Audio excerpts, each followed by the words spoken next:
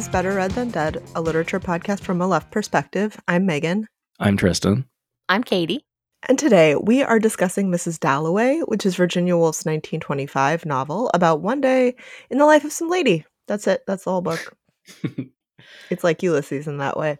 So I picked Mrs. Dalloway, and I genuinely just love this book. Like, I dorkily love it in the way that people ask you what your favorite novels are, and you say, this is good. I like it like that. And I'm excited to talk about it with you. But, well, I'm not normal. You know, some of the novels that I care about the most, I'm not like, oh, guys, you should read this. It's good. Yeah, like Robinson Crusoe and me. You know?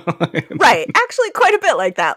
A person should read it, maybe, but not for fun, really.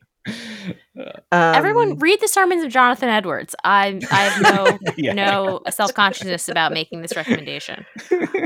Yeah. I mean, there are some overlaps, right? Like, I tell people to read Benito Cereno, and I give a shit about its life, you know? Oh, yeah, for sure. Yes. Yeah, she's just, like, amazing and masterful. And if you haven't read Orlando, it is also good as fuck. She has a sizable number of excellent novels, which is, I love that.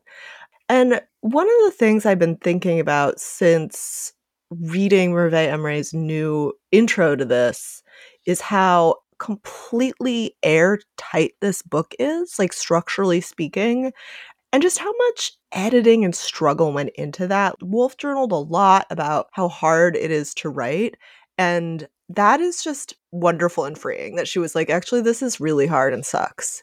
And that she wrote, like, many novels still thinking that.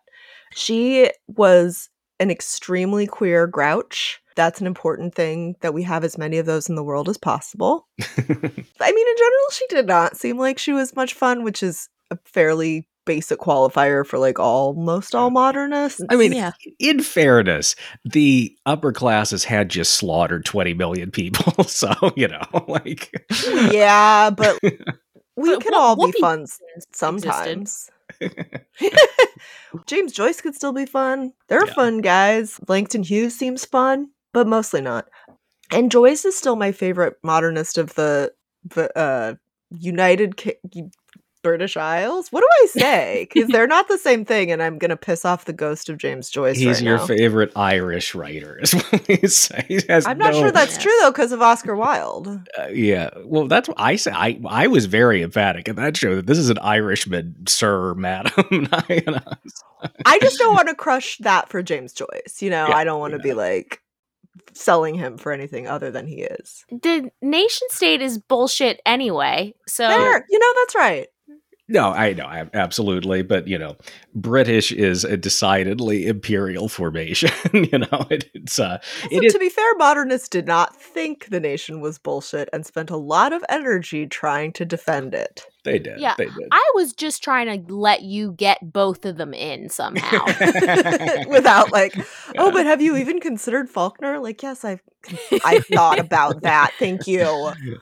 I've already had enough time to talk shit about Zora Neale Hurston in my life. But I do love Woolf. Like, I really do. She's often really funny, and people sort of never describe her that. There are moments in this book where she describes some upper class affectation in a way that's so perfect that it cracks me up. Yeah. I find her genuinely funny. Yeah. She's really concerned with her historical present in a way that I think is interesting and smart and not heavy-handed, and very engaged with these modernist questions about durée and psychological time, like from Bergson, and the problem of consciousness, and I can't wait. I think she's great. Yeah, I have a lot of notes here, so I must have had a lot of reasons to want to read this. But yeah, I had not read much Woolf at all. I think maybe just A Room of One's Own, but I've always found her a really fascinating person. I mean, you know, her biography is compelling and tragic and really interesting and very famous too. The Bloomsbury Group is wild, like, I mean, full on 1920s hippies, but also John Maynard Keynes is one of the many of That's Forster. The craziest thing, yeah. And Lytton Strachey, who's the brother of the famous Freud translator James Strachey, and Megan just informs me that Hogarth Press published Freud in English for the first time, which is like, lol, what? One reason I wanted to read this is I've been wanting to read more modernist novels since we did Ulysses. I did it. Yeah, I know. It's fine. I mean, it's great. I enjoy Ulysses. Who doesn't like farts? Yeah, that's true. I feel like I pulled Tristan into the modernist novel fan club. My exposure to modernism was largely like, oh man, I like Hemingway, but I feel bad about liking Hemingway. So. Yeah, there are many less problematic modernist space. We're just flat out more interesting in many ways. I think that what Woolf does with stream of consciousness narration, and like in this novel, maybe in her others as well, I don't know, stream of consciousness is this window into almost like kind of a communal psychology or something like that, is really intriguing. I've talked about this a lot. One narrative of the rise of the novel that shapes so much 18th and 19th century scholarship is the idea that the novel is like a unique window into interiority and the mind. And I think one thing that people like Woolf and Joyce are showing, and probably explains why they both like my dude Lawrence Stern so much, who had no interest whatever in realism of that kind. They both really like Jane Austen too. Yeah, they did. And who is 100% of that sort of like realist mode. Oh, so. Yeah, that's what I mean. It's like completely, it's like a natural genealogy. No, for sure. And that's weird too, like a genealogy that would draw both Stern and Austen, who seem to be on completely opposite sides of the capacity of the 18th century novel. But I mean, I think why they might be interested in like Tristram Shandy, the mind isn't realist. We don't walk around with an omniscient narrator in our heads doing close third.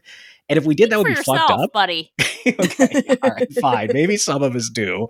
That sound very panopticonic and fucked up to me. But look, some people have main character syndrome. It's called Calvinism. Look it up. Fair enough.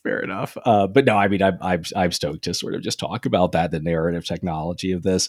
Also, as a big commie, I love talking about the interwar period and how the British aristocracy and bourgeoisie really thought for like 5 minutes they were just going to put their old world back together when, again, they had just slaughtered 20 million people, and the Bolsheviks at this very moment are saying the fuck you are, right? Yeah. But, and just as my coda on that, did you know that of the World War I monarchs, George V, Victoria's grandson, Wilhelm II, Victoria's grandson, Nicholas II, married to Victoria's granddaughter, what a reprehensible group of incestuous freaks. And this novel kind of dunks on them, and I'm down for that. Tristan and I were texting because I sort of accidentally watched this thing on The Last Tsar, and that they were surprised that their kid had hemophilia is like, her uncle died of it, like her brother. They should have been relieved he didn't have 12 eyeballs. Yeah, for real. He wasn't born a lizard. Awful class. I also like that the male offspring of incest are particularly like really, really in bad shape. Yeah, everything seems to just ride that Y chromosome. It's true. It's true though. It is. Wait, really? Yeah. No, it yes. is, yeah. Yes, that's why. Yeah. I didn't know that. That's nuts. Yeah. God, we should talk about the Habsburg sometime on the show. And their chins. And their all manner of other things. Yeah. Oh. Uh-huh. Didn't that guy also have like a heart the size of a robin's egg or something? Carlos, I believe, second of Spain. Yeah, real bad. But yeah, not great. I'm sure all manner of things that shouldn't have been were the size of a robin's egg, Yeah, I think that's probably true. Yeah. It seems like you two had a lot of reasons for wanting to read this, but I only had the one. And it's Nicole Kidman's Prosthetic Nose in the Hours. Yeah. Brilliant piece of plastic or silicone or whatever. Yeah, and artistry, both mixed together. But it is amazing to me that Virginia Woolf was able to accomplish so much, and much of it I learned about by watching The Hours, and it's made me feminist. Good for you. So not only was Virginia Woolf all this stuff that you guys just said, but she was also in Days of Thunder. She wrote A Room of One's Own, escaped a Scientologist husband, and somehow she managed to find time to write Orlando and be the mother to photosensitive haunted children in the 2001 classic The Others. Excellent. Isn't that also The Turn of the Screw? Yeah, it is, kinda, but worse. Well, sorry, I just want to pause. We can't just move past Days of Thunder that quickly because that is one of my favorite films to like hate watch from that period. Ador. It is like if, like what if Top Gun were somehow stupider, right?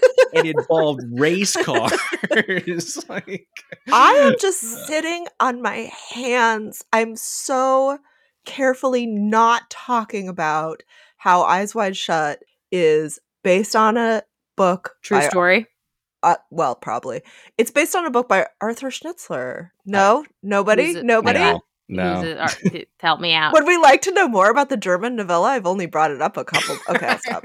He and Freud were palsy, and he's like a hysterically amazing libertine and novelist and modernist. Anyway, I'll stop. And his eyes were wide shut. And his eyes were the book is called Traumnovelle. It's called Dream Novella. Oh, well, I wrote about it a lot in no, I mean that's scary, and it sort of brings it back to the others in a way because it's scary and psychological. And also, I will say the horror in Mrs. Dalloway is psychological. So I think that another reason, sort of after the fact, to want to read it is the unity in her artistic works. I mean, it's incredible. She was able to perfect the use of stream of consciousness. It's really amazing. And all these other modernist literary techniques. And while she was doing that, she also starred in Bush Christmas, a 1983 film about a missing racehorse. I've never even heard of that. Is it Australian? Yeah. I mean, I know that Woolf got to Australia regularly, so. Yes. She seemed like she was born there, Mm-hmm. It really feels like that. But all of this, I just want to say, is incredibly impressive considering that she died in 1941. Yeah. So I think we should all just sit with that a little bit. But no, the real reason that I wanted to read this was because reading Virginia Woolf helps you become the most depressed that you can be. Yeah. So huge thanks to Virginia Woolf for allowing me to be my best self and for doing that I Love Lucy movie that I'm hearing so much about. Can't wait to watch. With the lady who has no facial expressions playing the lady who has all of them. Yeah, it's Virginia Woolf. Yeah, I on the subject of Woolf films, I did say, it was Tilda Swinton who was in Orlando, right? And it's perfect, not because of that's what Vita was like, but because she has that wonderful like genderless quality. Yeah, I would be super down for seeing that now. I saw it when I was like 10, and I didn't. That's weird. Well, no, because I think I've told you guys about this before. Like this, I met with the E.M. Forster episode. I mentioned this that like I watched A Room with a View with my parents when I was like, and I was like, for years and years I hated Forster. It's like, yeah, dude, because you watch that when you're 6, you're not really in a headspace to get it. I need to revisit both the novel and that film. I haven't seen it in a long, long time. I read the novel more recently, but it's like Tilda Swinton is perfect in everything. No, yeah, I mean, she's magical. Now as a grown-ass 40-year-old adult, I'm like, that sounds like a great movie, but like 10-year-old me did not get it. No, because you should have been watching the Ninja Turtles. Yeah, right.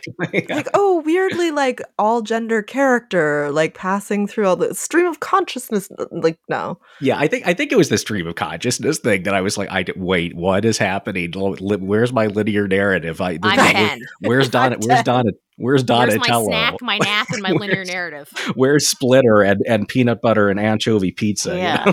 Oh yeah. But more on Australian ginger Virginia Woolf. We're going to be talking today about gender in a very expansive way, the sort of limits of Woolf's critique, class politics, of course, and this book's relationship to temporality. Summary-wise, stop me if this is weird. This is going to be weird. But Mrs. Dalloway is another novel that covers one day. It has this in common with Ulysses. And it has 2 major characters and then a bunch of other more minor characters who are various levels of annoying between 6 and 10, I think, right? Yeah. I think Retzia is very annoying, but I also think Peter Walsh is pretty annoying. I find Elizabeth not particularly annoying. Yeah. Well, she doesn't really say enough to be annoying. That's true. Yeah. Just get some thinky thoughts. I give Retzia a pass, but we can because of context. I mean, yes. Sally Sutton seems cool. I like Sally. I mean, if only because she seems like a hottie. Yeah. And I mean, just generally all around fun, not she does seem fun. Not too in her own head as virtually every other character in this novel is. It's the whole point of the novel. Comes back and just screams about her large sons. Yeah. That's true. She has 5, I think. Yeah, 5. Yeah. I have 5 big boys. Mm-hmm. And the book is very impressionistic, very typical of high modernism. Like, you could teach just this Ulysses, Sound and the Fury, and Their Eyes Were Watching God, and you could be like, that was it. That's modernism. Move on. Not really, but well, I'm gonna do that though. I mean, you could kind of do it anyway. You could kind of do it that way, but then, like, of course, me and my love of minor literature would be like, okay, I won't do that. And I don't know.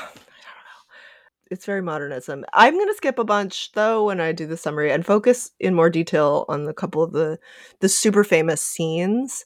So in the first, it doesn't have chapters. It's just sort of one sentence. And in the first part, Clarissa Dalloway is in the shops in London, and she's buying stuff for the party she's holding that night.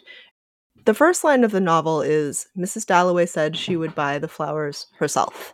And one of the things we learn from Merveille's intro is that line was tweaked a bunch, which is another one of those things I love reading about a novel that I adore. I don't know, I like learning about the shit that got tweaked, you know? Yeah, the Mirror Universe Virginia Woolf. Yeah, exactly. And it didn't emerge perfect, you know? It was just like, no, this had to be like fucked with a lot. Oh, yeah. Mm-hmm.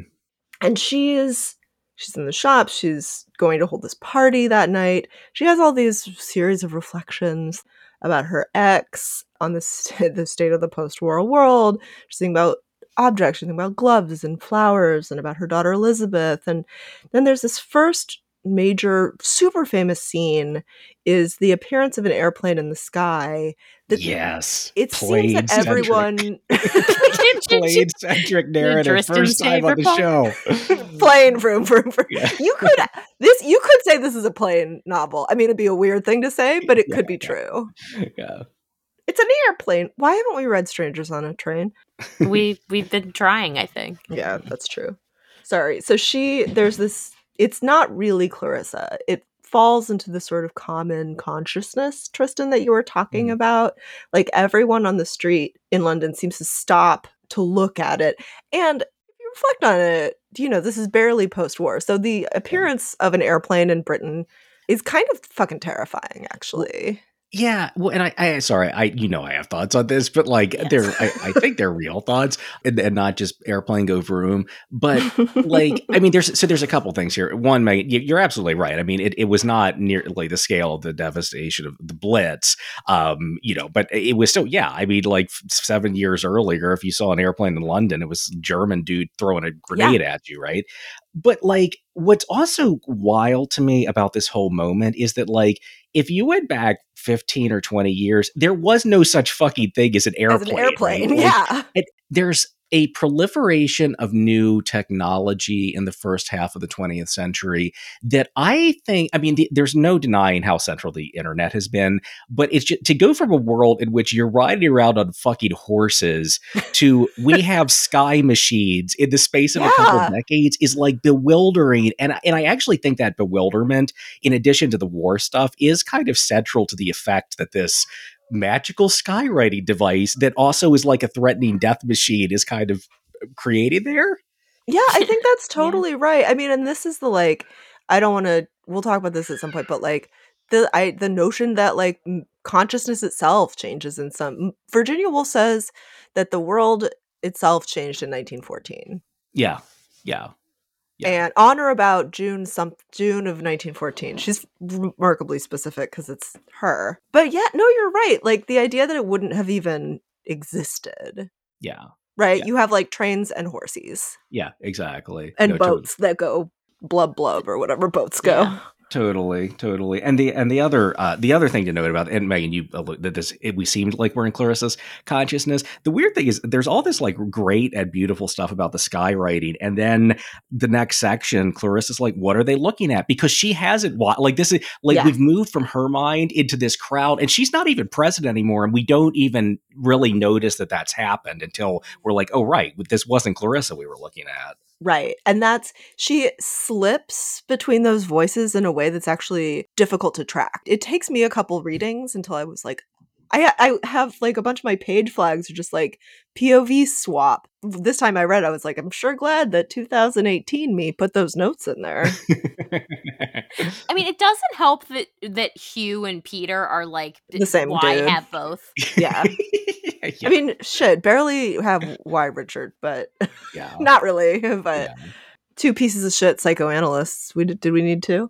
Another thing I'll note is that Woolf really puts a lot of emphasis on sound. So this seems to be something that sort of like inaugurates shifts in POV too.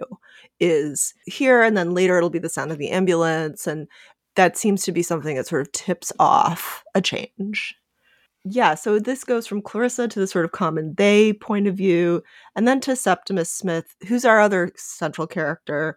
He's a veteran who is suffering from severe shell shock with his absolute ditz wife, Lucrezia. Katie and I have different opinions. We don't actually get much of him in this part, but we do learn that he's being treated for his shell shock by a Dr. Holmes, and that he has been experiencing, and we get some of his auditory and visual hallucinations.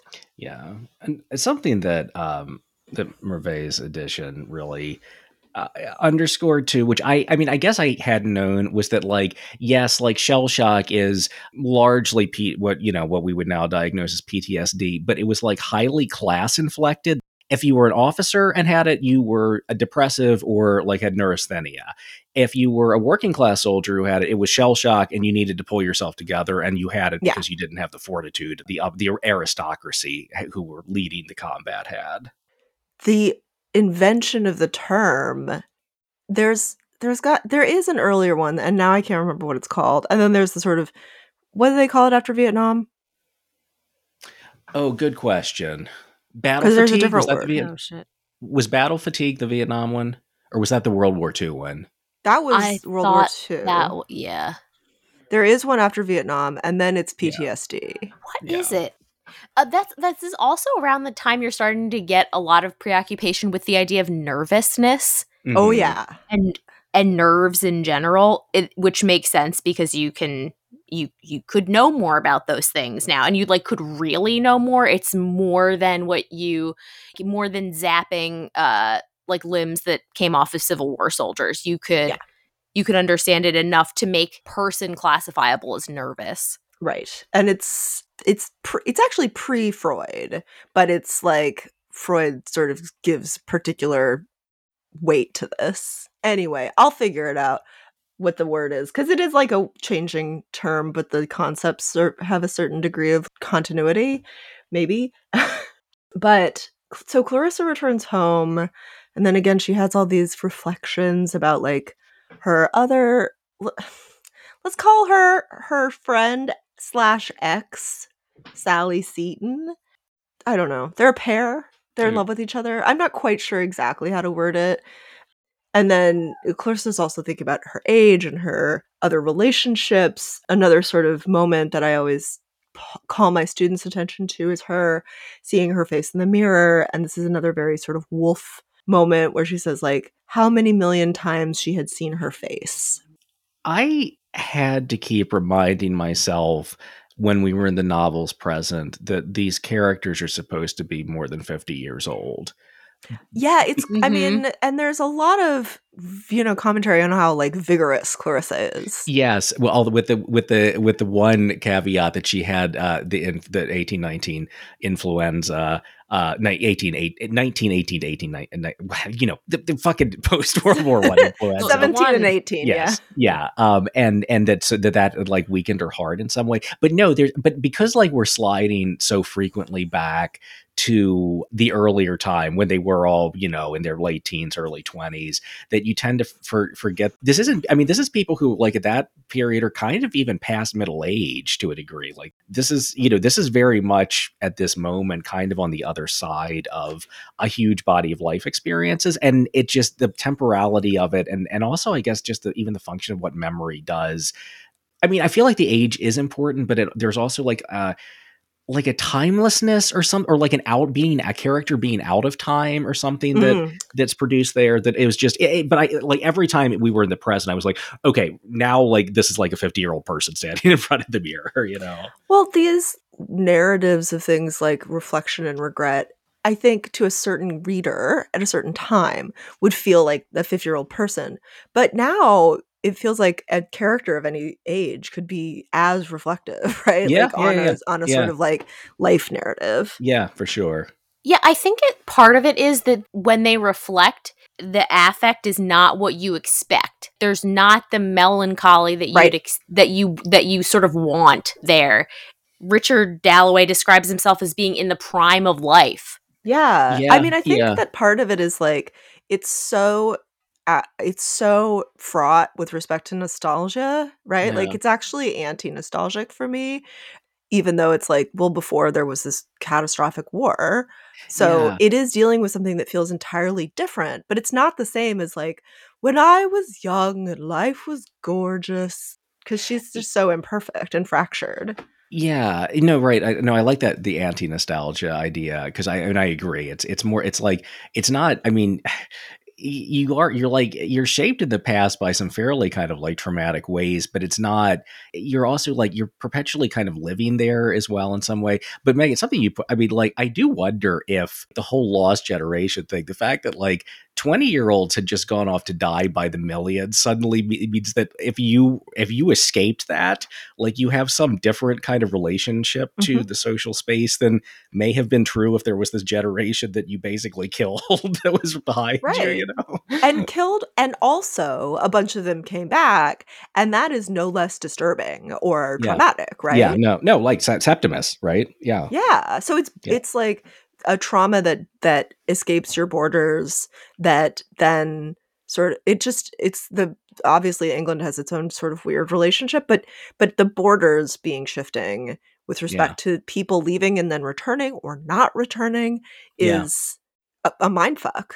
It's a huge mindfuck, and I'll stop after this, but that sort of dovetailing with the Dalloways and all their rich friends reflecting on their own past, they don't bring anything with them. Yeah. They look back at stuff and say, I would do exactly the same thing. They relive. They don't relitigate or regret or whatever. Mm-hmm.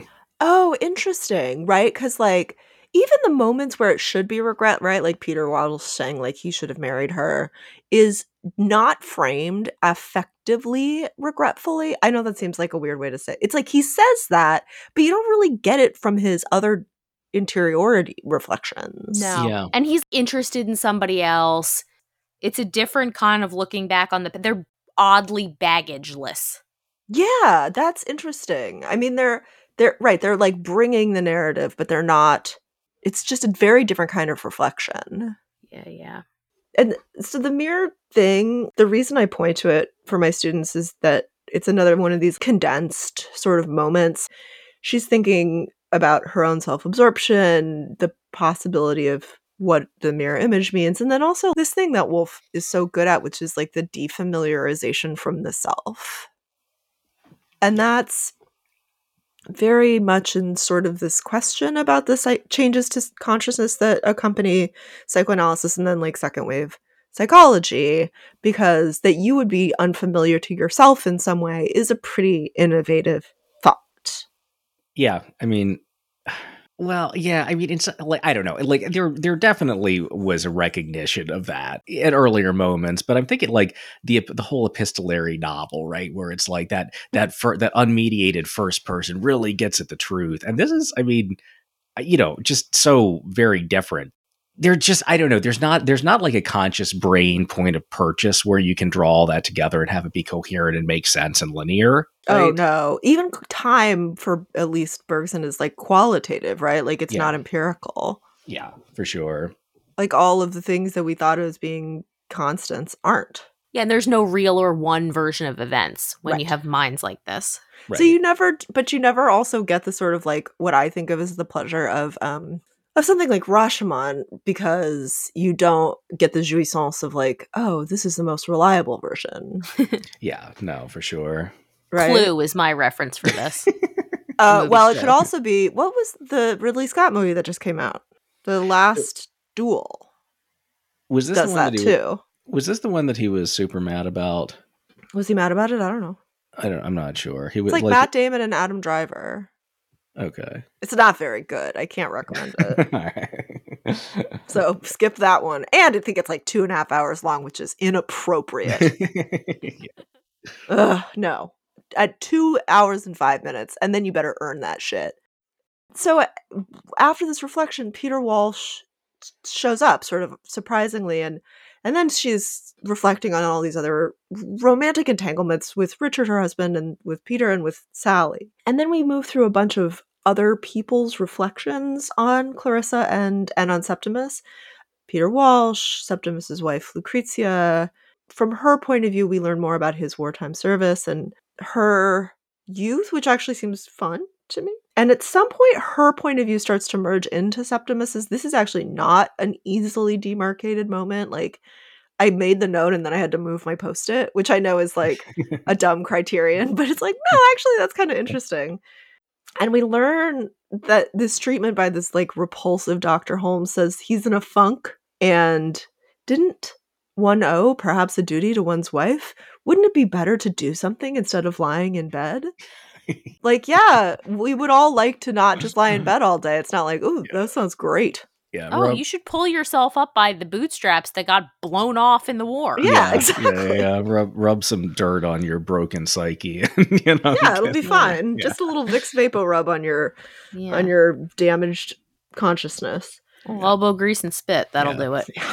I would make a Mercury joke here, although this is like 1920s. We're at the moment where suddenly they thought radium and radioactivity was a good cure. So how about you have some radium infused water to get the and we're still 10 years short of antibiotics. So it's like, come on, dudes, you're almost there. Yeah. They got anesthesia, but they don't quite know what to do with it yet. Right. And people are still like dying of appendicitis. But okay, so then there's more of these sort of quick reflections. Septimus's other doctor is this guy, Sir William Bradshaw, and yeah, fuck him. Then the Dalloway's friend, Hugh Whitbread, Clarissa's husband, Richard. I love Hugh Whitbread. He's such a dumbass. He's just such a dumbass, man. Why are you there? Why are you in this book? Get out of the book, Hugh. Yeah. He's like, as I read him, I was picturing Boris Johnson, although decidedly dumber, which is remarkable, right? I was thinking he strikes me as less like Craven or something. Yeah, right. There's like dumber, but more affable or something like that. Yeah. I don't know. There's like, he is definitely dumber, but in a way that you're like, oh, Hugh. Yeah. And then Clarissa's husband, Richard, who's a conservative member of parliament, right? I think. Yeah. They're Tories, which it's a little bit surprised me that she made them Tories, because to me, they could have easily been Liberal Party members. And this is right at the moment of David Lloyd George's last Liberal government, which was the last Liberal government before Labour completely pushed their fucking useless assholes like into oblivion. But there's a certain, there's just like, oh yeah, social problems are the cause of this, that feels a little bit more like that the book is like voicing as a way of like making fun of the superficiality of that just felt a little bit more liberal to me than fucking Tory like arch defenders, the aristocracy. I don't know what to make of that. Like, I don't know if like my take on political parties this moment is just a little facile, or if there was like some particular reason why Woolf wanted to flag them as the Conservative Party and not the waning liberal establishment or something like that. I mean, my only thought is not actually very smart at all, which is like, I think it's intended to be a reactionary gesture against her radical youth. Yeah. That, I mean, I think that feels right. But that's a novelty reason, not a historicist reason. So it's a little bit like imprecise. Yeah. But that's fine. Right, so a bit from Richard, and then but for me, his point of view is actually quite interesting, like, we know although he's not a character that I feel much attachment to, we know that he genuinely loves Clarissa, but that his access to her is really limited. We as readers don't find her hard to read because it's a novel, and that's what it's for. But he does, and I think everybody else does too, that there's this kind of obsession with her being sort of unreadable or unavailable in some way. And that's part of the object of this text, right? Is to think about someone being defamiliarized from those around her and also from herself to a certain degree. And this is why, and this again is like repeating what Merve says, which is that this is a really hard book with respect to like bracketing off novelistic characters from people because it's so much about the inner life. Yeah, for sure. So, and then we have this a tiny moment of her daughter Elizabeth's point of view, and then we return to Septimus, and he and Rezia are doing this like awkward small talk in their sitting room, and then Dr. Holmes shows up, which we expect, and he's there to have Septimus committed. Again, I think which we expect. And then Holmes arrives at the door to the sitting room, and then I just have to read this. Septimus says, sort of, he would wait until the very last moment. He did not want to die. Life was good. The sun hot. Only human beings. What did they want? Coming down the staircase opposite an old man stopped and stared at him. Holmes was at the door. I'll give it you, he cried, and flung himself vigorously, violently down onto Mrs. Fulmer's area railings. The coward, cried Dr. Holmes. So it's like, besides vigorously, violently, it's under-narrated, his suicide. Mm-hmm. So under-narrated. In that point, right? Then it gets like sufficiently narrated later, sort of, but it's utterly under. You could totally miss it if you were reading carefully. Yeah. Yeah. And there's also that idea that he did not want to die. Life was good. This idea that, which is, I don't know. I mean, again, I, want to put the author and not, separate the author from the work here. But I mean, I think it's hard to read this without thinking of what Woolf's own suicide, 15 years later, 16, something like that. Mm-hmm. But like that he did not want to die. Life was good. And I think this is a point that Merve makes a lot in the notes, that it's his attachment to life, like bigger, like other people's kind of love of life. The idea of that needing some sort of sacrifice is something like driving this, which is just, it's hard for me to sort of like wrap my head around like what exactly the novel is getting at that, other than that it's very fascinating and troubling, I think, at the same time, and not quite what I mean. Because the way of reading this, I mean, this is a poor guy who's just like hounded by his own illness and by the expectations of others, and he needs a way out. But that's not like how that moment's narrated. It's doing some other kind of conceptual work, which is again, striking, also troubling, and kind of confounding to me. And of course, that people are only a problem to him, right? Yes. Like never a comfort, never something better, never affection, that it's only like to be among other people is actually the worst thing imaginable. Yeah. Because Maggie, it's exactly that. It's that he's not trying to escape his mind. He is trying to escape other people and their relentless demands. Yeah. And because I don't actually think that there's a version of this novel where people talk to him in a way that helps. They don't. They talk to him in the most disgusting ways possible. But I think that that's only emphasizes this. I don't think you could write this book and he would not kill himself. No, and well, because I mean, both Holmes and Bradshaw, their theories of like what's happened, like what the source of the illness, are radically different. And you get the sense that Bradshaw is like a little bit more with modern psychology, but he's just as oppressive as a figure as Holmes is. Totally, I mean, maybe probably even more so, because I think it's Bradshaw that kind of moves to have him committed, right? Where Holmes is like, oh, rub some dirt on it and you'll be fine. And Bradshaw, of course, is like super, super famous. This is a big thing where it's like, it's another sound cue when we hear his car coming earlier in the novel. Yeah. And the sort of anticipation, but it's clear that this wouldn't have helped. And then we get this point of view shift, as I said, like, again, this is by virtue of sound, from Septimus kind of sort of to Peter Walsh, who hears the ambulance coming for Septimus's body. then we get this like tiny little moment of commentary from Clarissa's, I don't know, what do I say? Staff? Yeah. Workers, the workers in her home. Domestic workers. Domestic workers, yeah. Yeah. Which is like actually kind of fun. But when we return to Clarissa's interiority, she's wandering around her own party and she says it's too much of an effort because it was too much like being just anybody standing there. Anybody could do it. This is another Clarissa Septimus continuity where it's like, ugh, other people are just gross or completely unavailable. Yeah. Also, the prime minister is there. Like, why? What? Excuse me? Who invited him? There's Lady Bruton, I think. Like, there's some kind of weird machinations happening there. Yeah. Oh, right, Lady Bruton, who basically wants to sort of like her big sort of hobby horse is to populate Canada with white people because she's very concerned about concerned about white people. Quite racist, yeah. And that Richard has been drafted to sort of help her in this, and he thinks it's ridiculous, but he's also going along with it because he's also a fucking racist, useless asshole, you know. Surprise, surprise. Yeah. But, Members of Parliament, surely not. Yeah, but you're right. Like this is like right down the street from like 10 Downing Street. Like this is a very kind of politically connected and influential couple. Which I mean, you're reading the perspective of like kind of the upper bourgeoisie or like the even the aristocracy, but it's just like it's like, oh right, her husband works for the fucking prime minister, like he's like in the cabinet or close to it. It's just, again, I think it's the changes in perspectives and the what information the novel does or doesn't sort of like privilege is a matter of kind of like the life of the mind that is quite different from the sort of like historical structure around this or something like that.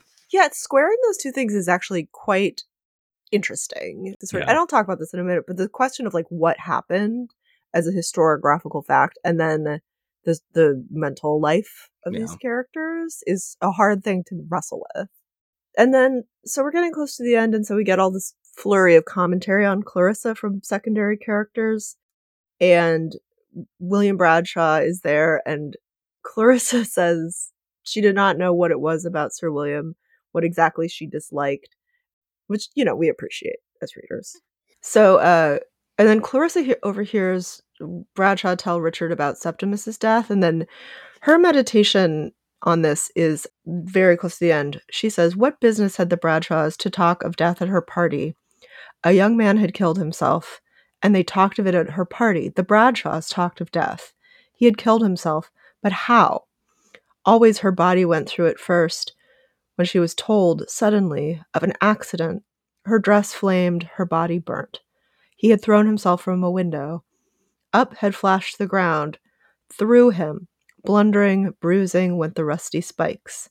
There he lay with a thud, thud, thud, in his brain, and then a suffocation of blackness. So she saw it.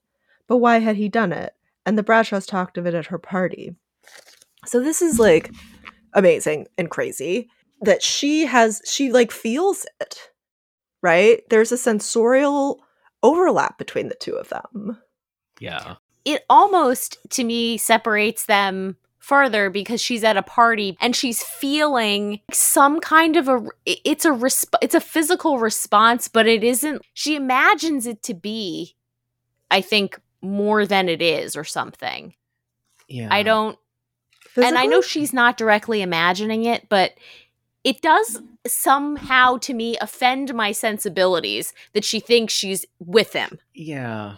And I think for me, it's that sentence that's like, her body went through it first is what makes me feel like she's in it in some way. I agree with you. I think that there's something gross with like, how dare he bring that up at her party? But it's also like, she and Septimus have this sort of like umbilical tie. Yeah, the day, even just the structure of the day, like those two, their perspectives, even though they almost never, like they never directly meet and they only sort of like cross, they are, it is totally like this kind of umbilical connection. I have to say, and I do think that like the novel is quite critical of Clarissa's class. It is to some degree a critique of the British ruling elite. But I mean, and this isn't at all a knock on the novel. I mean, I think is what makes it so compelling. I've been thinking about this, ever since I finished it a week ago. I find Clarissa kind of inscrutable as a character, despite how much time we spend in her psyche. I mean, and partially of this is driven is that we move into other people's psyche. Like we get Peter Walsh kind of like giving us this also not really accurate, because I mean, it's so bound up in his own sort of like preoccupations and desires. Okay. I mean, I guess one read on her is that, yeah, I mean, she is very skeptical about the people she surrounds herself to. And I mean, kind of knows that they suck in a lot of ways. And her response is like, well, at the end of the day, I'm going to go through the motions and I'm going to have a party because that's what you do. That in some ways is at odds with Peter's description of like where she like, according to him, went in this very kind of conservative kind of direction, like was like so bound up in like her own kind of like class and the expectations of it that short circuited whatever they had. But at the same time, like, again, that's his own kind of self-serving narrative that doesn't really work. So I don't know what to make of her, frankly. That makes sense to me. Everything you said is 100% true. And there's also this other thing happening at the same time with all this stuff. She's realizing softly that people suck and all the rest of it, and the parties are silly and whatever else. But she also says, I have these parties. No one can understand why I have these. I have these because I love being alive. And when I die, I'll look back and know that I loved every instant of being alive. And that's why I had these parties. They're like existential shitty gatherings also. That does bring her back to some things that were said, like that we got out of Septimus too, right? That it's like, it's the excess of like his feeling for life that ultimately, creates this sort of crisis. And Megan, correct me if I'm wrong, but I think I got this also from the edition we read, but that like in early kind of notes of this, Clarissa was also maybe going to die or was going to commit suicide. But then there was only one character that was broken up essentially into the two. Oh, okay. That's really interesting. So for Septimus, it ends ultimately in death, but for Clarissa, it ends in this weird kind of living, like unsatisfied / satisfied living on or something like that. At least for me, that attachment to life is like very much class embedded. Yeah. But it's also just continual failure of expectations. Again, I know that it's sort of dorky to return to like, oh, she's looking in the mirror. But I do think it tells us something important about like, she doesn't actually do very well, even knowing things about herself. She's like, I love parties. And then she shows up and she's like, this is dumb. Yeah, this sucks. Like, I love them so much, I fucking hate them, right? Like, and that I love them so much, I throw them even though I hate them. Yeah. And that like your own that you might be mostly unknowable to yourself is like part of the craziness here and part of the reason that they might be broken up into two. That like they know shit about each other across this book in kind of spooky ways. Right. Yeah. They share pieces of their inner lives. They do. Yeah. And which gets to that. Yeah. Like the psyche is communal that like we were talking about earlier, which is, fascinating, like really fascinating. And that's why you kind of have to read this book a bunch. Like I know that that's like a hokey thing to say, but there's a benefit. It actually is like a lot of Melville for me that way. Yeah, like it's like I'm teaching Tristram Shandy this term and I'm rereading it for, I guess this is the fourth time. And I just read the first volume and I found like 10 things that I had never noticed before. I mean, there's definitely works of literature where that move. I mean, it is, I agree. It's like, it feels like this obnoxious thing to say, but it's true. It's just flat out true. I also just think like some books respond to that well. And some are like, I could go the rest of my life without reading Horatio Alger and I would still remember what happened. And it would be a perfectly legitimate. Exactly. Reading. Yeah. But I've read Invisible Man probably 8 times and I still read it and I'm like, holy fucking shit. Yeah. Is the difference that one is good and one is not? It is possible that is the difference. Is that the distinction that we are ruminating over? Yeah. Well, there are good books though that don't require quite so much ponderousness. No, I know. It's just funny to think like, I like to read the good ones twice and the bad ones I do once. But no, I like to read the bad ones 6 times. You like some, again, it's like, do you like them or do you have a certain intellectual or do I hate fascination myself with them? Yeah. So after this moment, like the last few pages are Clarissa's friends and family being obsessed with her. Like, why is she, what are her things? Thinking about, how bad she is at being a person.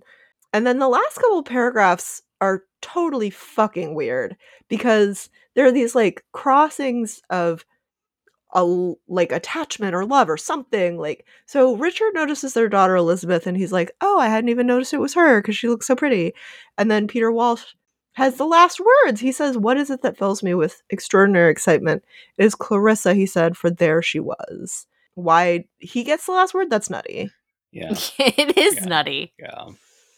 Okay, so context-wise, I'm doing sort of two things. The first is going to be basically stolen from Merve's intro, and then the second is a little more goopy. So with respect to Woolf, she, very obviously was like one of the most important modernist British writers and someone I think we can safely consider like a dominant top 10 figures in the study of the novel. I think that that's fair with Austen and Sterne and others. She was a member of the Bloomsbury Group, which we mentioned, Clive Bell, Roger Fry, Keynes. What? She and her husband also founded Hogarth Press, which we mentioned. It was Freud's British publisher. They did meet. He came to tea at their house once. Yeah, that's nice. He died like it was right during the very lead up. It was like 1938, like right in the lead up to the war. So he was a refugee essentially. Mm-hmm, right. And he was a very old man. And she wrote Mrs. Dalloway in actually different versions. Really early version is a short story, and then she wrestled with it a lot, and then she edited it in a way that's like she wrote it longhand and then she typed it up and she edited as she typed, which is actually, I feel like I do the opposite. Like when I write something, I type it, and then when I print it out, I'm a better editor. Mm-hmm. It's like she's actually done something that I feel like, oh, I could see why that would work so well. It's a short book. It's like 200 pages, almost unskimmable. Yeah. Oh yeah. Yeah. There's no way. There's absolutely no skimming. There's no way.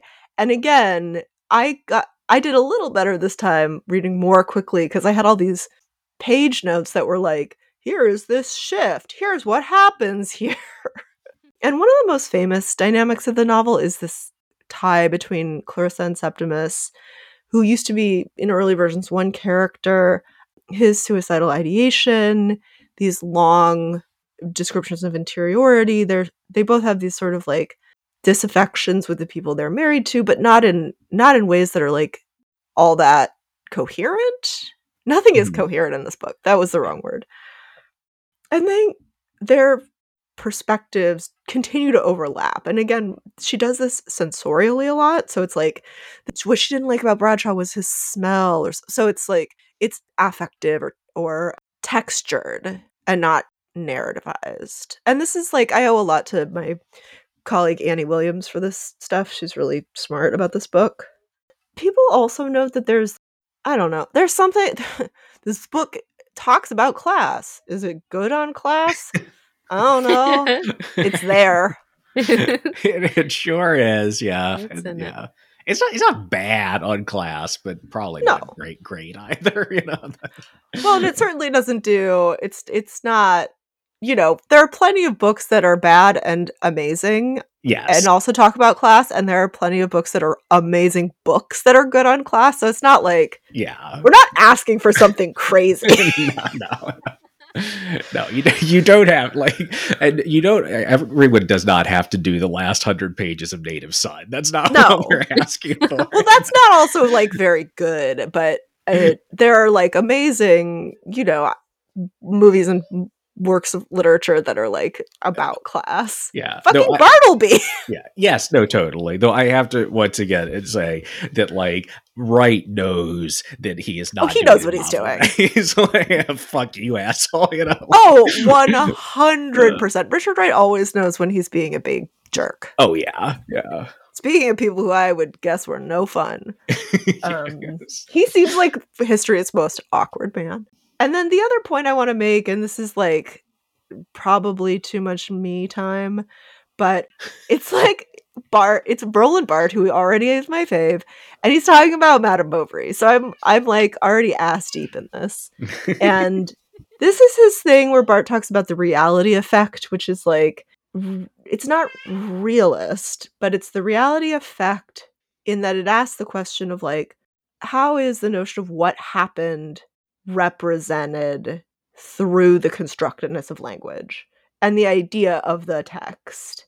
And that is relevant for me in thinking about Woolf, because this question of like what happened is not actually, it's there, right? It's there. It has this like his importance, but it's the reflectiveness, the constructedness of language, the degree to which something is or is not representable through these vectors of connotation or denotation that are important. And in this, I'm only reading a tiny bit here because I love Bart, but these are long sentences. He says, the pure and simple representation of the real, the naked relation of what is or has been, appears as a resistance to meaning. This resistance confirms the great mythic opposition of the true to life, the lifelike, and the intelligible. It suffices to recall that in the ideology of our time, obsessive reference to the concrete in what is rhetorically demanded of the human sciences, of literature, of behavior, is always brandished like a weapon against meaning, as if by some statutory exclusion, what is alive cannot not signify, and vice versa. So this question of like representability, I think, is really important. Again, he's talking about Flaubert because if Flaubert is so obsessed with describing places or rooms or objects. He has all these, he's always talking about her needlework or something, and it's like those representations feel like objects in the world, but it's their interpretability that actually causes us to reflect on consciousness. Mm-hmm. It's not the entirety of what's happening here, but it's part of it.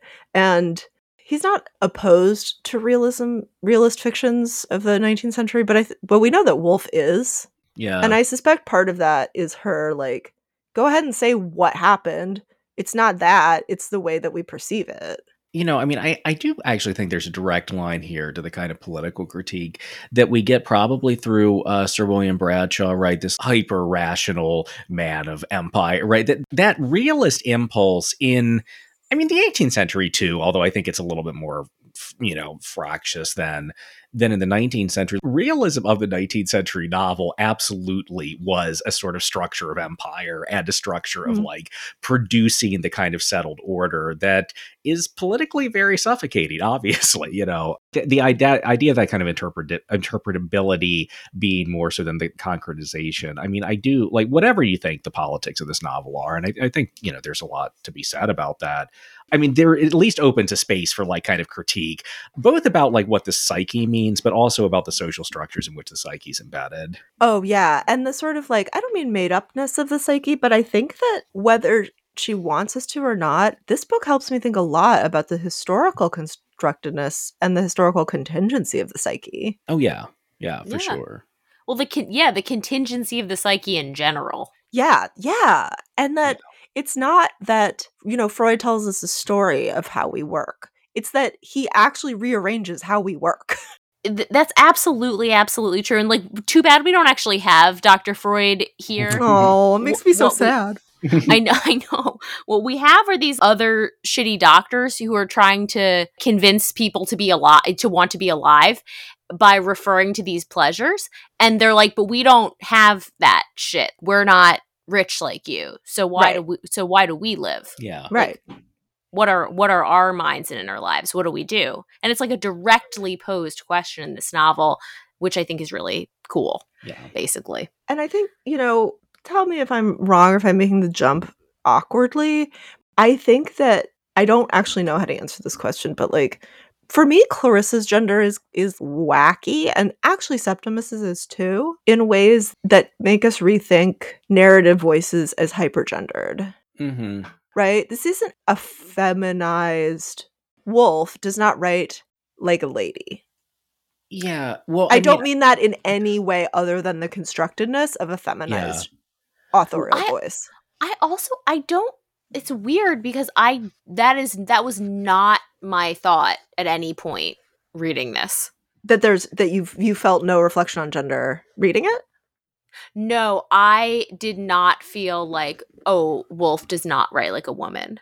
But isn't that meaning you felt like she didn't write in gender?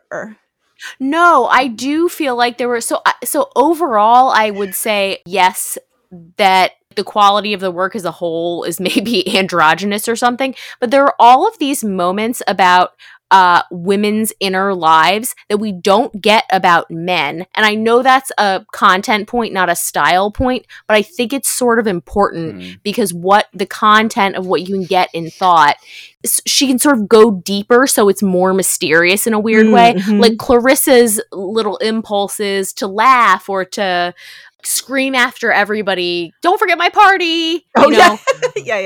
Yeah. All this stuff, all of these little details we do get for her and we get for women, and we don't get them for men. So, I mean, I don't know. Like, I'm about to do both sides here. Because I mean, I think that Katie and I are already. There's a continuity here. It's just like we're wrestling with it. Anyway, go both sides. No. I mean, I do think that like the way that the novel moves between points of view so fluidly, just like it structurally, leave the content aside, there's not a marked difference to me between this is Peter Walsh thinking about the past, this is Clarissa thinking about the past. I mean, there is like in the content of it, but we move between their points of view so in a way that I didn't necessarily see like a gendered structure being set up around this is a man's thought, this is a woman's thought. But what does Peter Walsh do with this sort of like dissatisfaction of his relationship with Clarissa? He fucks off to India. Right, like he goes and does Empire games. Yeah, does Empire like dick swinging Empire games, and then cries into his gin and tonic. Like, right? I mean, he's, so whereas she stays in the domestic world of the British upper class, and like a very rarefied version of that. I do think like we move between perspectives in a way that really would break down certain kind of gender structures. But I also think like that idea, like the style over content is probably though still important, right? Like just in like, I think so. Yeah. What Peter's response is to this moment versus like what the possibility of a Clarissa's I mean, we didn't talk that much about it, but I do think another thing with Clarissa and gender is what degree do we want to think of her as a queer character? She definitely has a queer relationship with Sally Seton, right? Like, I mean, that's for sure. Yeah. Does that structure like multiple aspects of her kind of being, or is it, thought of as this containable sort of like youthful fling with another woman? I suspect it's probably a little bit more towards the former than the latter. I mean, I think she has what we clearly see is this like aching longing for her. Yes. That she doesn't seem to feel for any of the men who are all, except for Septimus, mostly going around this book going like, am I horny for that? Am I horny for that? Am I like that? Yeah. And the answer is yes. And the answer is yes. And like Richard, her relationship with Richard, who can't even like say that he loves her, right? There's this whole moment where jewelry that she hates, that's this moment that I'm like, damn, I always appreciate my husband, but at least he can buy me a fucking gift, he's great, but damn, like is that a high standard? Yeah. Well, he lives in mortal terror of it. Yes. Like I couldn't get her anything because I was too scared. Yes. Richard's own relationship to sort of like heterosexuality is very or just kind of heteronormative marriage structures is already sort of like I don't know. There's some questions around it. There's almost a way in which she goes for Richard rather than Peter because like Richard is a blanker version of upper class dude or in a way that Peter isn't, but that, okay. So maybe if her primary there's all these jokes about how she calls him by the wrong name. Yeah. Early in the novel. And then Sally's like, my name is Dalloway. Like Sally makes fun of how he responds because Sally is great. Yeah, so I mean, right. In some way, so Sal, like at some point, as they age out, right, of sort of youthful kind of queerness, like Sally's no longer going to be an allowable sort of possibility in this world. So she settles on like the blankest version of like heteronormativity that she can, but in a way that like then still preserves like Sally as the kind of primary sort of desiring relationship of the novel. Yes. Well, also, because Richard is the kind of guy who's going to let her sleep in her own bed, like as he does. Yes. That's the deal, I think. Yeah. Is that Peter has to hug her, he has to cry, he has to give her a little smooch on, she has to give him a little smooch on the cheek. Play with his fucking knife all the time, right? Like, he's like, got this pocket knife he keeps playing with like a fucking weirdo, right? Give me a break. He's he's annoying. Oh, yeah, he does so much business, you're just like, this couldn't be a movie, man. This is just too weird. Yeah. I understand. I mean, wait, I'm sorry. There's so many details we could really just spend an hour on. But the knife thing with Pete, like anytime he gets nervous, he starts playing with the knife, which I was like, okay, is this like a masculinist capacity for violence? Is this purely masturbatory? Is this both of these? And also because it's a tiny little pocket knife just sat all around more than like threatening? I mean, I think. What do you say, kid? Fidget spinner. I said fidget spinner. Oh, yeah. But it's also like, because it's Wolf, you're like, yes, the idea is that let it expand into this is a overdetermined thing that has multitudes. Yeah. And nothing. It also contains nothing. It contains multitudes and nothing. Yeah. Right, because it's your task as a reader to encounter it and be like, here are my series of encounters that are like completely associative. Yeah. No, I encountered it and was very annoyed. I think that is also the correct reading. I was just like, he's doing some kind of weird. I thought it was like a post-Empire thing where he's like, I got to keep this in my pocket in case I got to kill a native, and then I like, and then he's just picked up this business of messing with it. No, that's exactly what it is. Like, it's like, yeah, that's what you think it's gonna be, and it's actually the thing he just takes out before he's gonna cry. Yeah. Yes. Yes. For sure. Well, right. I don't know. It is, and this again gets to the sort of like the novel as a gendered perspective or not, because I feel like you imagine, I don't know, Hemingway writing this novel. Oh boy, oh boy.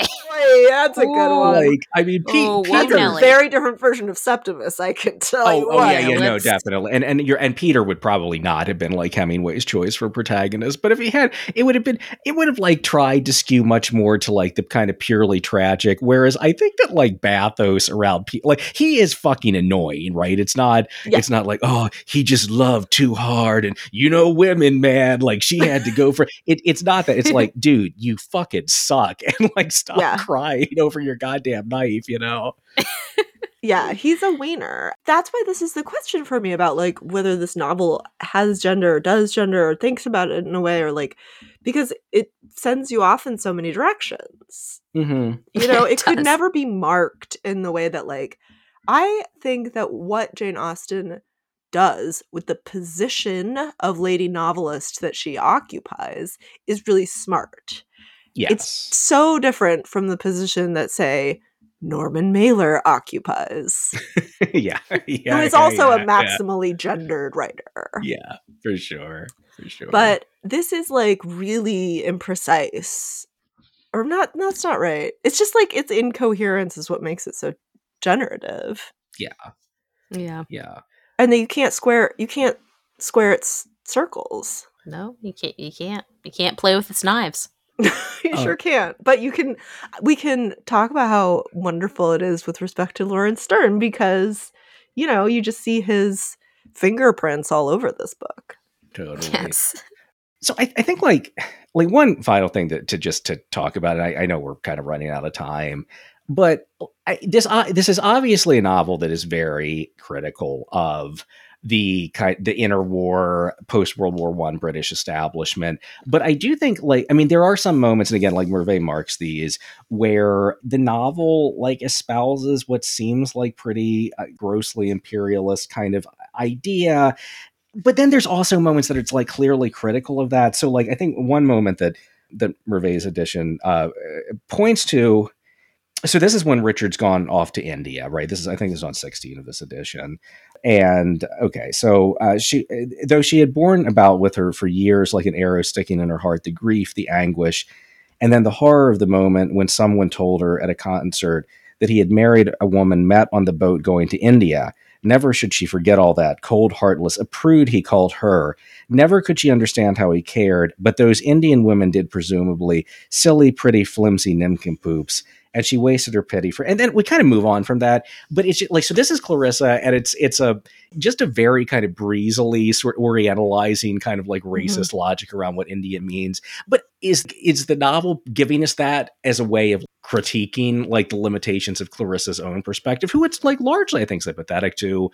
Or is it, is that just like part of the tapestry of the novel's time? I don't know. And to be quite frank, like I did on the whole find this novel quite critical and skeptical of that kind of imperial establishment. But I also think there are definitely a few moments we could be like, but does it, like, when does it kind of like fully sort of like pull itself into alignment with like the Richard Dalloways of the world or something like that?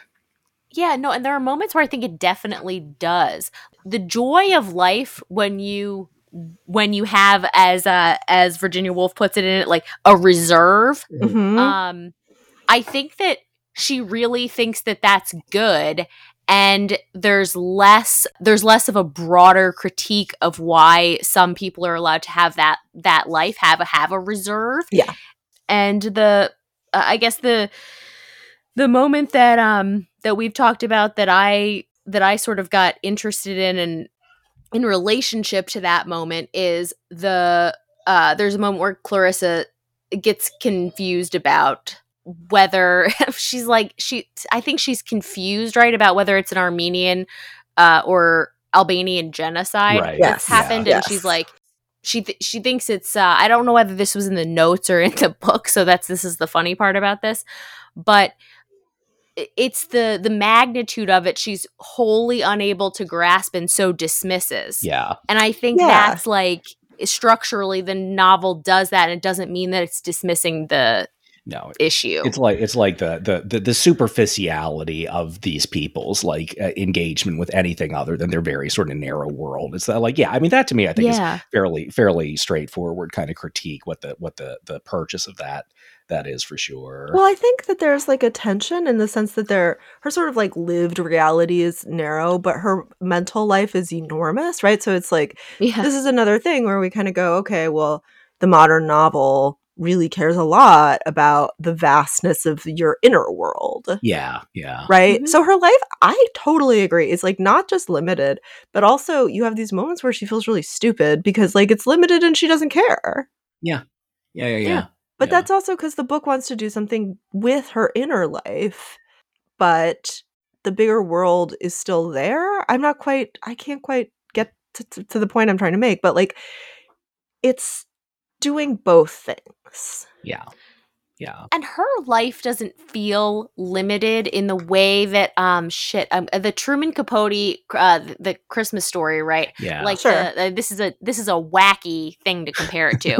But the like maiden aunt who is sort of totally sequestered and develops a relationship with this child because her world is so small. Mm-hmm. Her world is not small in that way. Well, it's not forcibly contained, which it feels like the woman in the Capote, it's like forcibly contained. And yes, and I don't want to diminish how forcibly contained that woman is, but also like Clarissa can't. There were about 2 avenues she could have gone down, and she chose to stroll down Richard Lane. And yet her I think she would say that she is not limited, even though like she doesn't. One of the points the book makes is that she doesn't know what the equator is. If you put a gun to her head, she couldn't tell you what the equator is. That's right. Yeah. But it doesn't matter to her, and so what constitutes a limit for Woolf and Clarissa and whatever? It's an unanswerable question, I know, but it's the novel I think complicates it. Well, and it's the right question to think about. Like, this is wild. So just like hang out with me. Just get on the crazy train. This is the same year as Gentlemen Prefer Blondes, which I swear to God, but her world is a very different one because there's this way that like being upper class has a certain degree of confinement, not in the same forcible way, and you're totally right, but because it makes you a little stupid, because it limits your imagination. Yeah, and I guess are the limits on are the limits that we see in the character, are they like the daughter, right? Who knows what'll happen to her? It seems like she's sort of going down the same path as her mother. Or poor Miss Kilder, who's like, pray more.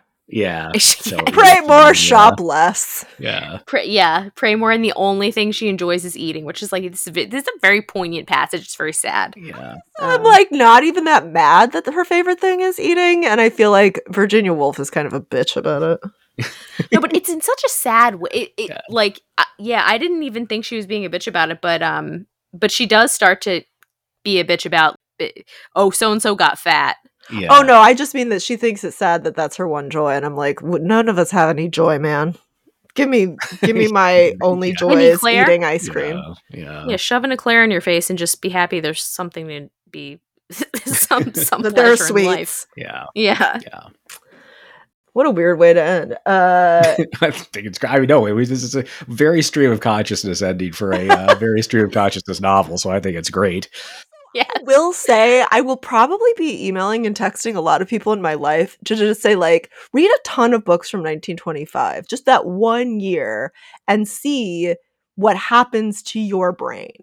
Because I bet it'll be a lot of things. Yeah. It will become Galaxy. And in a like, oh man, Great Gatsby's that year too. Like, yeah, man. Just like get on the crazy train. Read Anita Loos first. She's the best.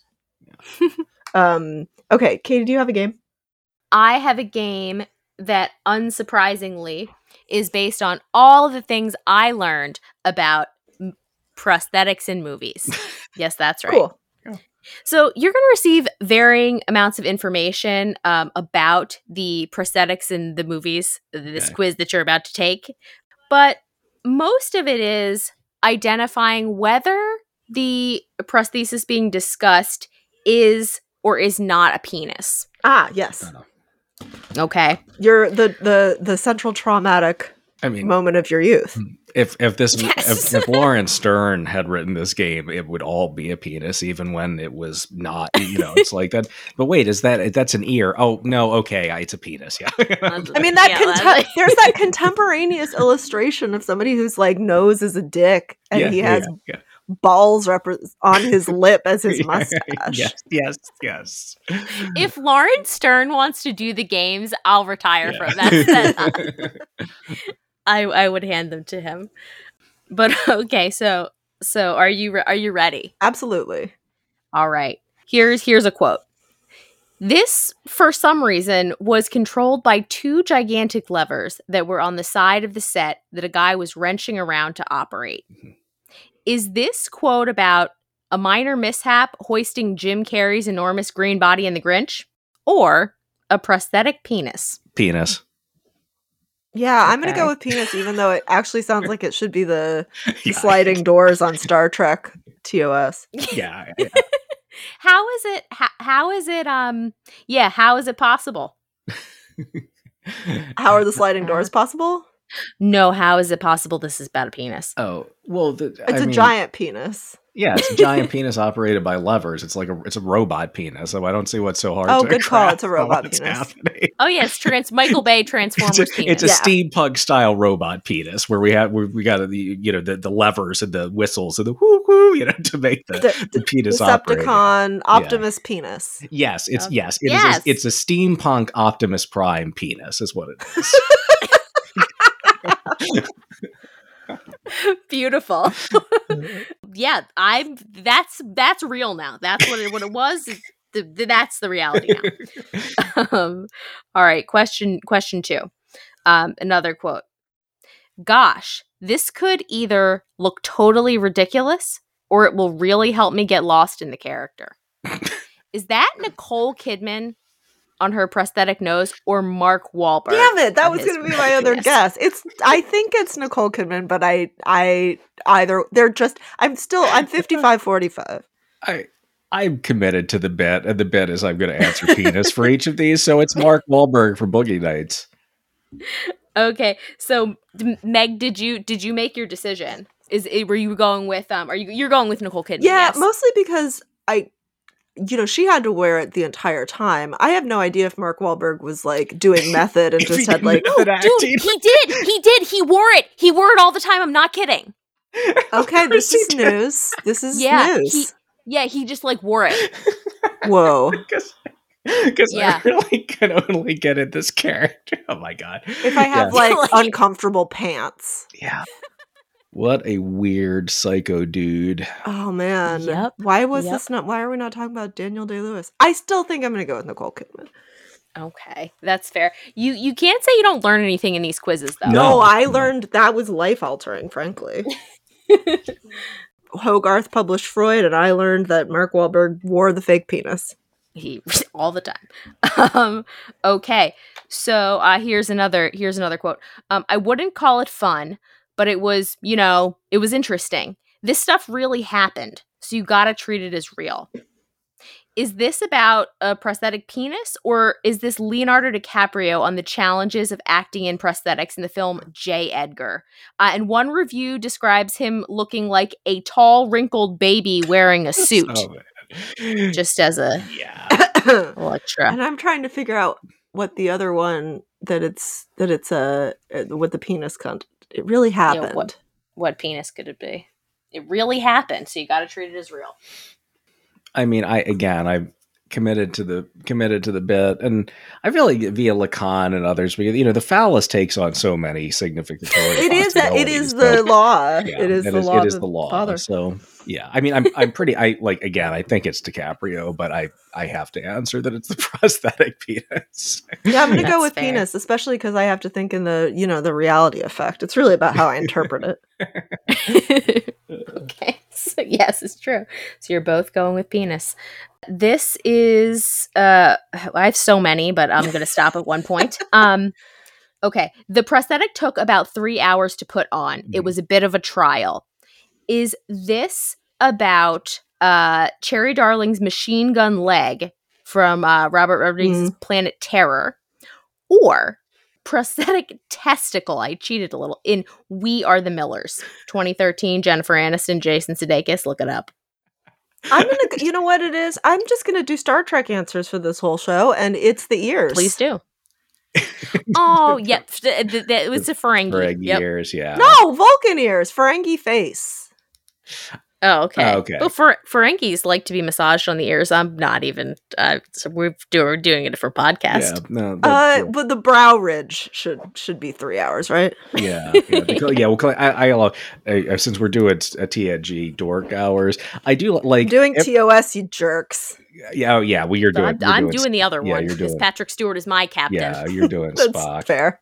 But I love, can you imagine being Jonathan Frakes and strolling onto the set past Michael Dorn as he spent like 5 hours to get into the woods? It's like, oh, I slept in today. It's like, fuck yourself, you asshole. I mean, I would have honestly been the most mad at LeVar Burton for being like, I put my comb over, put my headband over my eyes, and that's my costume, motherfucker. Yeah. I could see LeVar Burton sitting there commiserating with Mike. It's like, yeah, these assholes like Stewart and Frakes who just they don't have to get into character like us. And Michael Dorn's like 5 hours, you shit. Yeah, shut the fuck up. Yeah. You want to have real dork hours though? Everybody was completely uncomfortable. I don't know. You two may already know this, but the original Next Generation costumes had suspenders in them. And Patrick Stewart hurt his back so bad that his doctor was like, you should sue. No, I did not. And that's why Jonathan Frakes gets in chairs by whipping his leg over the back. Oh. If you notice. Suspenders? Because his back is so uncomfortable in the costume, and they changed it to a two-piece later. I did not know that. Yeah. Wow. How much time do you think they needed to spend getting Troy's titties into that thing? Oh, so much time. Well, I do. I do know that her hairstyle in the first couple seasons, she's talked about, is that was hours and hours and hours. Oh, it's enormous. Her hair is perfect. It's huge. Yep. Yeah. It's lovely. Yeah. I don't even remember what the question was, except one. It's 3 hours for prosthetic balls, which that sounds right. I can't imagine that it would take less time than that. So. All right. So you're going balls. Yeah. And I here's the last one. And Meg, you went penis, right? No, I went Vulcan ears. Yeah, Vulcan. Oh my god, you went okay. I'm really the one who started us on this path, and I don't thank you. I don't regret it. No. Take us down this path anytime you want. Okay, so here's last question. Here's a quote. I felt quite happy just to be in it. I guess there are all different kinds of prosthetics, but this is sort of like a Tempur-Pedic memory foam. Oof. Okay, working. Yeah. I'm trying. Yeah, penis or not penis? Yeah. No, it's a penis. Simple question. I mean, that's probably what they're made out of, the prosthetic penises, right? Is memory foam. It sounds like a fat suit, though. It's a fat, yeah. It does. But, yeah. Again, what do you think? It's it's how like at a quiz when you've not studied at all for it, you just pick C and like you have a you'll probably like get over the majority or something like that. That's what if I just answer penis for all of this, I'll get like a D grade. Trying to think of what else would feel like memory foam. Right. Besides that's the worrying fat suit or the penis. Oh, what about like the Superman costumes that have the fake boobs and stuff? Oh, yeah, they do have. I'm going to go with Superman. I'm like real out there today. It's fine. I also did not hit the weed pen. I'm just fun.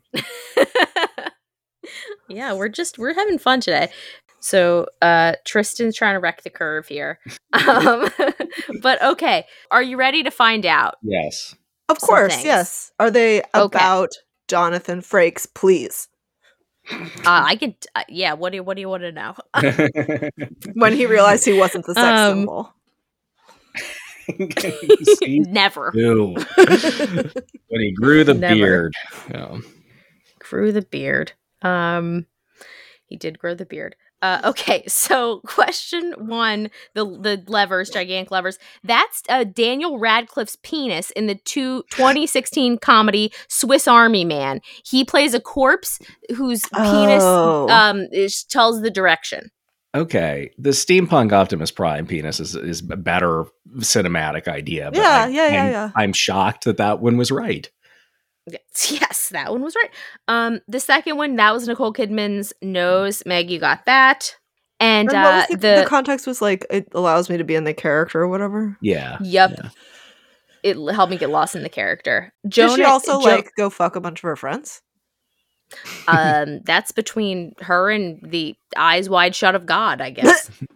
But the I wouldn't call it fun. It was, interesting. The stuff really happened. That's Jonah Hill, Wolf of Wall Street, about his prosthetic penis at a pool party scene. Right. Okay. All right, Mike. I'm feeling okay. 3 out of 5 years. Yep. You're killing it. Okay, I was the 3 hours. That is a testicle that was bitten by a tarantula in We Are the Millers. Oh, sure. So kids, answer C. Every question, answer C. You'll pass. Yep. Okay, and the last one, that is Jason Schwartzman from about The Overnight. The film The Overnight, and it is about a prosthetic penis. He goes on to say, if you wanted to, you could squeeze it and it would kind of like slowly rise back up to its original size. So I call it a Tempur penis. I got a B minus. I got a fucking B minus by answering penis to every question. Yep. Remember that. Any students listening, answer penis to every question. B minus living, baby. You'll at least pass. Yeah, not even that bad. I'm not. Yeah. I have no regrets about my answers. My Superman's foam boobies and no Spock ears. No, I mean I loved it all. Congratulations, Tristan, and congratulations, Megan, for getting us on a Star Trek path. I really appreciate that. Oh, and just a note to all of our listeners: there's going to be way the fuck more of that now that we've opened that door. Yeah, open that can of worms. Sorry, we're a Trek people. Oh, so good. Anyway. This has been Better Than Dead. You can find me on Twitter at Teslarsaurus. You can find Tristan on Twitter at TJ Schweiger. You can find Katie at Katie Crywo. You can find the show on Twitter, Instagram, and Facebook at BetterEdPod, and email us at betteredpodcast@gmail.com, but only if you want to tell us about why you do weird pocket knife business and if it's coherent or not. Our intro music is Lev Bronstein by the Redskins and used with their permission. Our logo was created by Jane Bonsack of JB Design and Content. Rate and review and subscribe, especially you new listeners. Thank you. Thank you a lot. And write us a cute review. Next week, we have Austin's Persuasion and Lady Chatterley's Lover, aka Dicks Out for Fash, on deck after that. So thank you, comrades.